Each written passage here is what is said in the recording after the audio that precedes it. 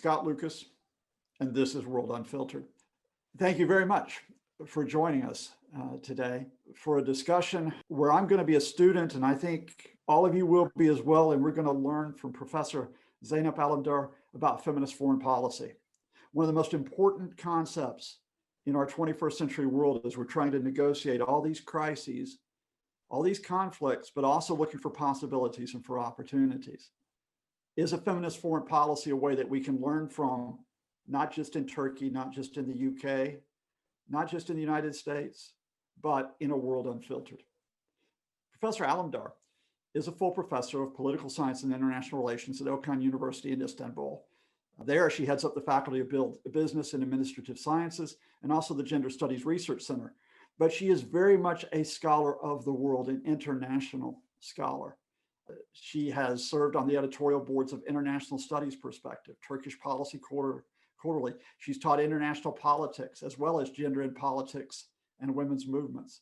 She's a visiting professor at the Center for Turkish Studies in the Mark Hatfield School of Government at Portland State University in the US. She's been one of the 4 leaders under 40 for the Next Generation Leaders Program for the Euro-Atlantic Security Initiative at the Carnegie Endowment for International Peace in Washington. She has been awarded the Next Generation Herford Fellowship, where she spent her sabbatical. But there's also an international connection, which kind of makes it special for me to be able to chat with her. And that is her doctorate in political science is from the University of Kentucky in the beautiful city of Lexington, Kentucky, which is where my mother and my aunt also did their education at UK. So a big Kentucky welcome to Professor Alemdar with this note that she has experience and she is a leader in talking about what gender equality might mean. Gender equality in Turkey, working with public and private actors and with international organizations, UN Women, World Bank, and the European Union, and civil society groups. And what really spurred me to want to talk to her today is she's the founder and director of the Women in Foreign Policy Initiative in Turkey. So let's find out a bit more. Professor Alemdar, thank you so much for coming on World Unfiltered. I want to start with a basic question, which is just, what is a feminist foreign policy? Well, thank you. Thank you so much for this, very lengthy welcome. I'm kind of flattered and humbled by everything you said about me. They are true, but, we women are usually not used to, being read long biographies mostly. So what is feminist foreign policy? It is basically, it's a shootout. It's a challenge to the traditional international relations theories. So what feminist IR theorists are trying to do is actually to challenge the language, the structure, and of the traditional international relations, and also question, right, and ask the very apt question of who wrote this, who wrote this IR, and who are the actors, and why are women so few in this whole international relations world? So what we are trying to do is, first we challenge the language, all this language that comes with power, anarchy, hierarchy, borders, sovereignty.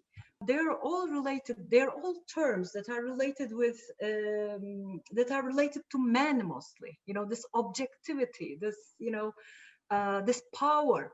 So all these concepts are very much male concepts that usually are not, in our communal understanding of what gender is, are not usually, considered female, let's say. So they're all concepts that are related to man and what, how man should be in the, in the community. Then we challenge, the structure of this whole international relations and how we study it. We divide the domestic and the international. We divide the, national and the international. And usually, domestic is in the house, where women work, and international is outside the house where men work. So, this distinction between the domestic and the international, the national and the foreign, is usually divides us again. Whereas, women are also subject to international policy and international policies effects. And then we also ask about, what is this difference between soft and hard politics? Where does the soft and hard come from? So we also challenge this hierarchical nature. Where do you start? Like, is COVID less important than nuclear war? We saw that all of us are cooped up in our homes for the past almost a year now, and apparently health is as important as nuclear weapons.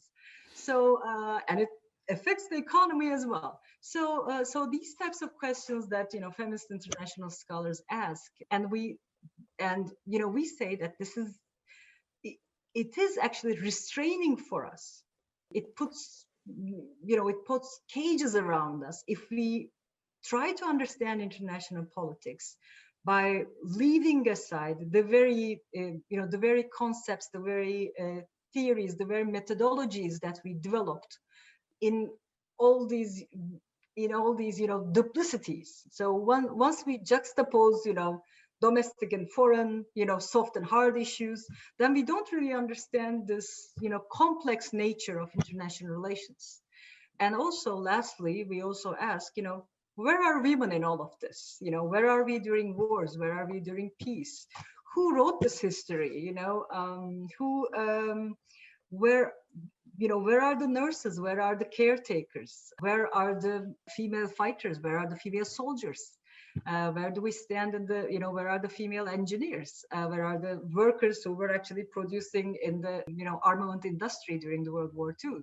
So, these types of questions we ask, and then we realize that, these questions, started to be asked in 1980s, but it kind of became a little, I don't want to say popular because, these types of questions are never popular, but more people started to be interested in these issues, especially with the end of the Cold War, because we realized that, well, with the concepts we have, we can't really understand international relations.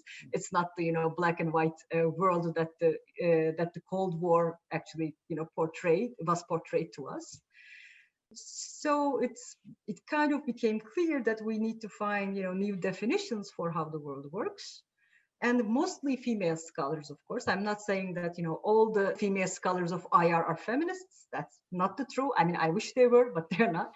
But also, so we started asking these questions and try to understand, the world in a better way, which is already much more complex than those, juxtapositions that we put within the IR terms.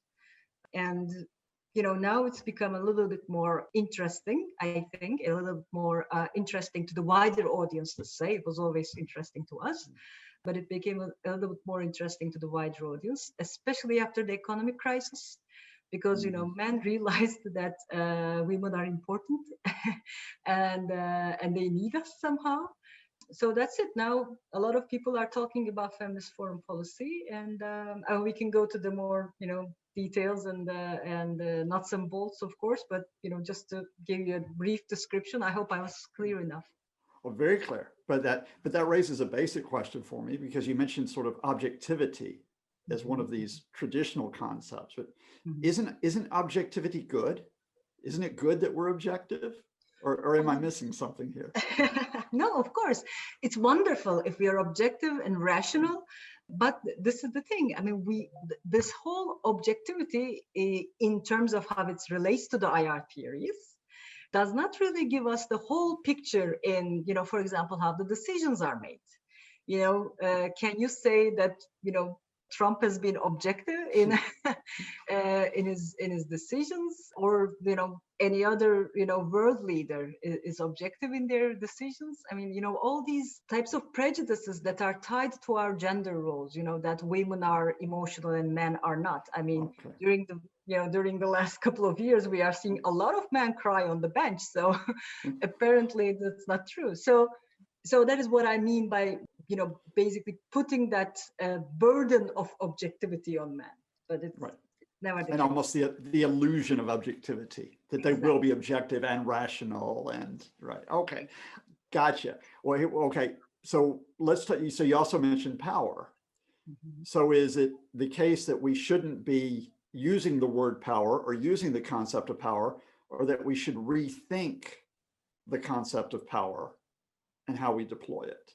Of course. There are very different ways of defining power, of course. Right. If you only define power in terms of military strength, or in terms of how many tanks you have in your army, or only in the economic terms, in terms of how many factories you have.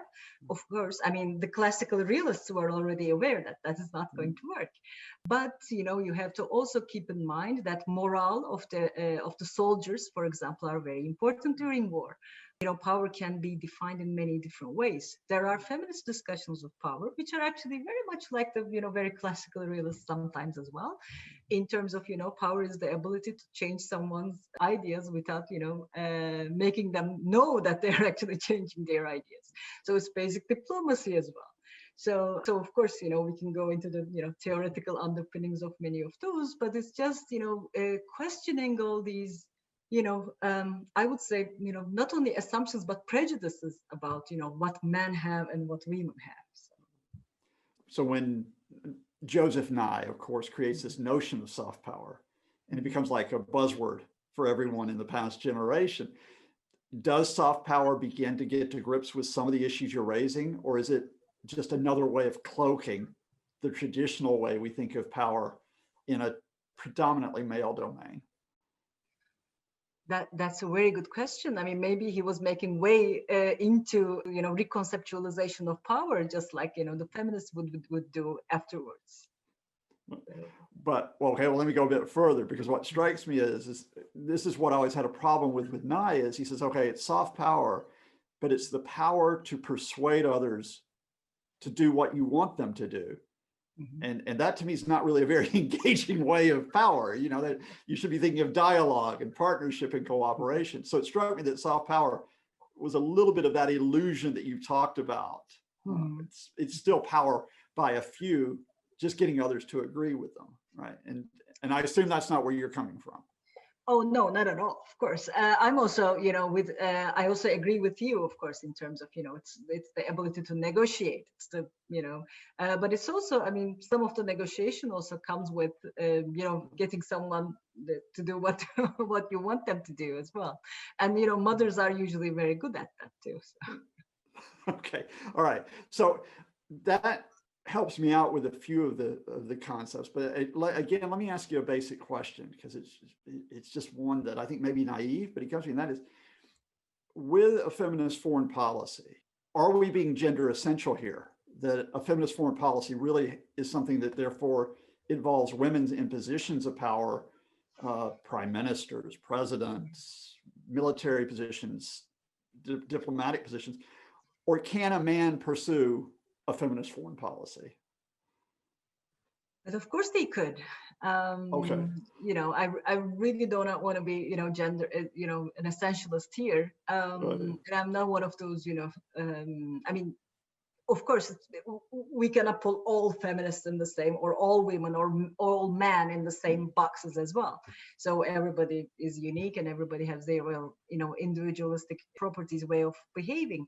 But of course, feminist power does, feminist foreign policy does not mean that, only women can actually apply that. And I mean, I think I kind of alluded to that. Like, for example, not all the female IR scholars are actually feminists, but most feminist IR scholars are female. So so that's the difference. But of course, any man or any any gender can actually challenge this traditional approach to foreign policy, and the main point there is that this blindness of international relations to women, and also juxtaposition of women versus men, or all these issues, soft versus hard, all these duplicities. And it's very apparent that it doesn't work this way. The world doesn't work this way. There are more gray areas than we can ever imagine. So I mean, one thing maybe that can be said, this has been a big question in the literature as well, in terms of, for example, representation of women. And we were talking, like the more women, in the parliament, let's say, will that mean, better policies for women? Which, we don't have really any I mean, we have some support for that in research, but not enough. So it's actually more important to have some substantive representation. So women who are actually aware of women's rights, who are actually, who actually would like to fight for women's rights, who would actually put women's rights to the core of their, agenda, are the ones who are actually going to, help women in their countries. But it's not going to be, and this can be men as well. A male parliamentarian can also be the champion of women's rights, and we have, examples like this. So substantive representation, or doing this feminist work with the idea of doing a feminist work, is actually more important than actually talking about it, or just being a female saying that, oh, I'm feminist, but not really following the ethics of feminism.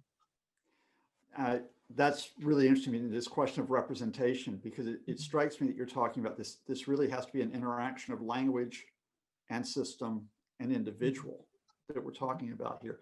So let me test that a bit, sort of like in application. Would it be, the first women leaders that we think about, there might be a Golda Meir in Israel, there might be a Margaret Thatcher here in the UK, Indira Gandhi in India. Would it be fair to say that this is not necessarily a feminist foreign policy that's implemented by these women? And if that's the case, so if that's the case, can you help us out when you might see the first breakthrough, not only in talking about a feminist foreign policy, but in terms of seeing this in application? Did it appear through a particular leader or a particular activist group or on a particular issue? When did we first see it? Well, of course, the first way that it started, actually, that like it came to our lexicon was in, late 2014, when Margaret Malmström, the Swedish foreign minister, said that we are going to pursue a feminist foreign policy. And everybody was like, what in the world is feminist foreign policy? So it was giving, so Sweden, for example, shaped its international aid in such a way that the international aid that it was providing was mostly going to go to projects or programs that encourage women's participation, or that would go to women's organizations. But it was not only women's organizations or women's emancipation or women's participation or anything, but also it was going to go to development projects which would actually benefit women more. So, for example, access to clean water. That's one of the problems of girls and mothers in unfortunately still most places of Africa. Or it was going to be, transportation issues. Girls could not go to school, not because they didn't want to, but because they couldn't, walk, really long ways to school. So these types of things. So basically what we call, mainstreaming gender policies in every type of policy. So in every type of policy, thinking with this in mind, is this beneficial for females? Is this beneficial for girls? Is this beneficial for women? Or how can this project or program can actually benefit girls and women? So, interjecting that idea, and not thinking about the community as composed only of men, would actually get us to a feminist policy. And this is actually much easier to think about in regional and local circumstances. Mm-hmm. So, for example, think about designing a park, designing a neighborhood park. And usually the care responsibility is on the mother or, daughters, or, usually the female member of the family. And imagine that a male representative in the municipality is sitting down in this big room and thinking about how to design a park. Well, he's never taken the stroller to the park. He's never taken his old father to the seaside. So he doesn't really know that, once you're pushing a wheelchair, you are actually getting through these, tough parts of the sidewalk. Because he never experienced that, or he never thought that he should push the stroller in such a way that when the park was dark.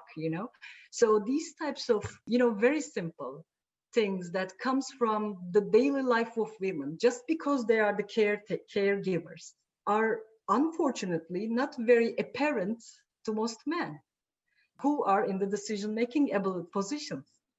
So it's just, this experience, this difference of experience that, enlightens the policy that makes that politics different. So in other words, then the domestic and the regional and international, they intersect by providing these basic services, by working with these spaces. I see that very much in development, but how would we, before you get to development, sometimes you have to get through conflict, right? So from trying to deal with displaced persons camps, for example, in Syria, or dealing with the Yemen conflict at this point, how does a feminist foreign policy approach conflict to give us that type of space for development? The UN Security Council has a famous resolution of which we celebrated the 20th year, and it's called 1325. So it's a Security Council resolution. So all the UN members should actually abide by it, but only 86 countries have national action plans to implement it. And the 1325 says that before conflict, during conflict, and after conflict, participation of women in the decision-making mechanisms is particularly important. So as I've given in this municipality example, the women actually experience the conflict differently. So women are usually the ones who are left behind during the war. Women are usually the ones who have to again do all the care jobs after the war. They are the ones who are stuck with the children, who has to go to school. So these types of things. So once we include women in those decision-making mechanisms, then we realize that they touch the subjects that men basically did not even think about. So it's not just this participation, of course, it's also the protection of women. I mean, conflict affects women differently. I mean, what we saw in Rwanda, Bosnia, women's bodies are sites of war. Men rape women because it's a good way of fighting. It doesn't only dehumanize the woman or messes up their whole life, but it's also a very good way of making the male soldiers basically lose all their morale that I was just talking about. So protection of women and girls during conflict is particularly important, and after conflict as well. What else? Then there is this, if there's a country in which women's rights were never the issue, or were never something that was prioritized, it's also some type of a window of opportunity. If post-conflict you can actually rebuild that place, and with the women's rights in there, then that might give us some type of benefit in terms of reforming the conflict. So that's another thing, again, that 1325 is also interested in. And lastly, is the prevention of conflict, because sometimes boys like to fight. And we can actually, mothers and sisters and daughters and lovers usually can stop them. We have a lot of stories and history from the Greek mythology to finding different ways of doing this. But getting women into the business of also preventing conflict is also another way of incorporating women into this women, peace and security agenda. So there are different ways of participation, protection of women, getting women to the peace tables, and getting women in the prevention business are also ways in which conflicts can actually be solved. And this is true for the examples that you've given, for Yemen, for Syria. For Syria, there were women peace makers at some point in the very first mediation programs, the mediation meetings. Then women kind of disappeared. So you mentioned the ambitions of the UN, or at least the statements of the UN. You've mentioned Sweden as a practical example in terms of implementation. Are you seeing implementation from others, either through activist groups or through particular national governments or international initiatives? Can you point us to anything else that provides a hopeful sign? Oh, exactly. I mean, it was actually, it kind of became popular, as I said before. It's, of course, Canada took up on it, and they also wanted to do their international aid with the women's, through the women's organizations. And then there is even countries like Mexico, but what Mexico does as feminist foreign policy is actually just to increase the number of women in the foreign ministry, which is again a good thing. France and even New Zealand, I think they are also talking about feminist foreign policy. And then we do have international organizations, and that is very important. You know, NATO actually brought about their own 1325, this, you know, UN Security Council resolution, National Action Plan as 1325, and they have a special representative on 1325. The European Union has its own 1325 action plan. And you know, with the head of the commission being a woman, Ursula von der Leyen, and you know, she kind of transformed the commission as a more you know, gender equalitarian place. And so they do have, European Union now has a program, an action plan actually on how to, you know, integrate more women in this, in women, peace and security agenda, and in EU's foreign policy as well. Then we do have organizations such as the OSCE, the Organization for Security and Cooperation in Europe. I mean, I think all these, you know, international organizations taking up this issue is particularly important. Although, I mean, our belief in international organizations has been kindled a little bit during the last years. But then we also do have, you know, leaders are talking about this a lot. You know, we look at Joe Biden's cabinet, and now we see that there are a lot of women all around the place. So, you know, a feminist doesn't have anything but to hopeful, actually, to be hopeful, actually. So. Well, okay, I'm going to ride with that then for one more question for our viewers, and that is, you know, as we've all gone through the pandemic in the past year, has it opened up the space for us to reconsider our use of language and the way that we present issues? In other words, out of this tragedy we've encountered, does it propel the possibility that you're thinking about in the way that we move between the domestic and the international? Well, I hope so. I mean, it depends. Unfortunately, you know, we have seen how much it depends on the leadership. You know, we have seen very different types of leaders. We have seen, you know, formidable female leaders who were, you know, great at controlling the governing, managing the pandemic. And then we have seen, you know, male leaders who were, you know, acting very differently than most female leaders in terms of the pandemic. One of the other things that happened to, you know, women during the pandemic was that, you know, we were cooped up in our houses, and unfortunately, violence against women actually increased. There are studies on that. Since women are mostly the caregivers, you know, there are a lot of, you know, health workers who are women, so they were actually adversely affected, of course. And, you know, we had to stay home, take care of the kids, take care of the family, you know, worry about our children, and and do everything at the same time. So, I mean, there are even studies that, you know, female professors actually published less than male professors during the COVID-19. But in terms of thinking about, you know, how these lines are blurring, and how this, you know, hierarchy between the issues is dissolving, I'm not sure whether, you know, the old generation gentlemen are actually aware of this. But I'm very hopeful about the younger generation, because there's a new, you know, there's a new understanding. The world is going to be completely different, and we are not going to go back to the old ways. I think it's very clear, and I would like to believe that. So I think for the future generations, and I think there's much more interest in gender. There's much more awareness in terms of sharing the work, sharing the care work at home. I think, like, we are going to think more about collaborating with each other, which, you know, COVID clearly showed us that there's no other way of dealing with these issues. Thank you. I could go on and on, but we'll treat this as an introduction. I mean, there's issues like climate change we could be talking about, issues like education that we could be talking about. But I'm going to ask you if you would come back and rejoin me on World Unfiltered in a few months' time to see how we're doing, both in terms of education on what a feminist foreign policy is, but then let's talk about these issues in a bit more detail. Would you be willing to do that? Oh, definitely. With pleasure. Thank you. Professor Zeynep Aladar, thank you so much. Thanks to you, the viewers of World Unfiltered.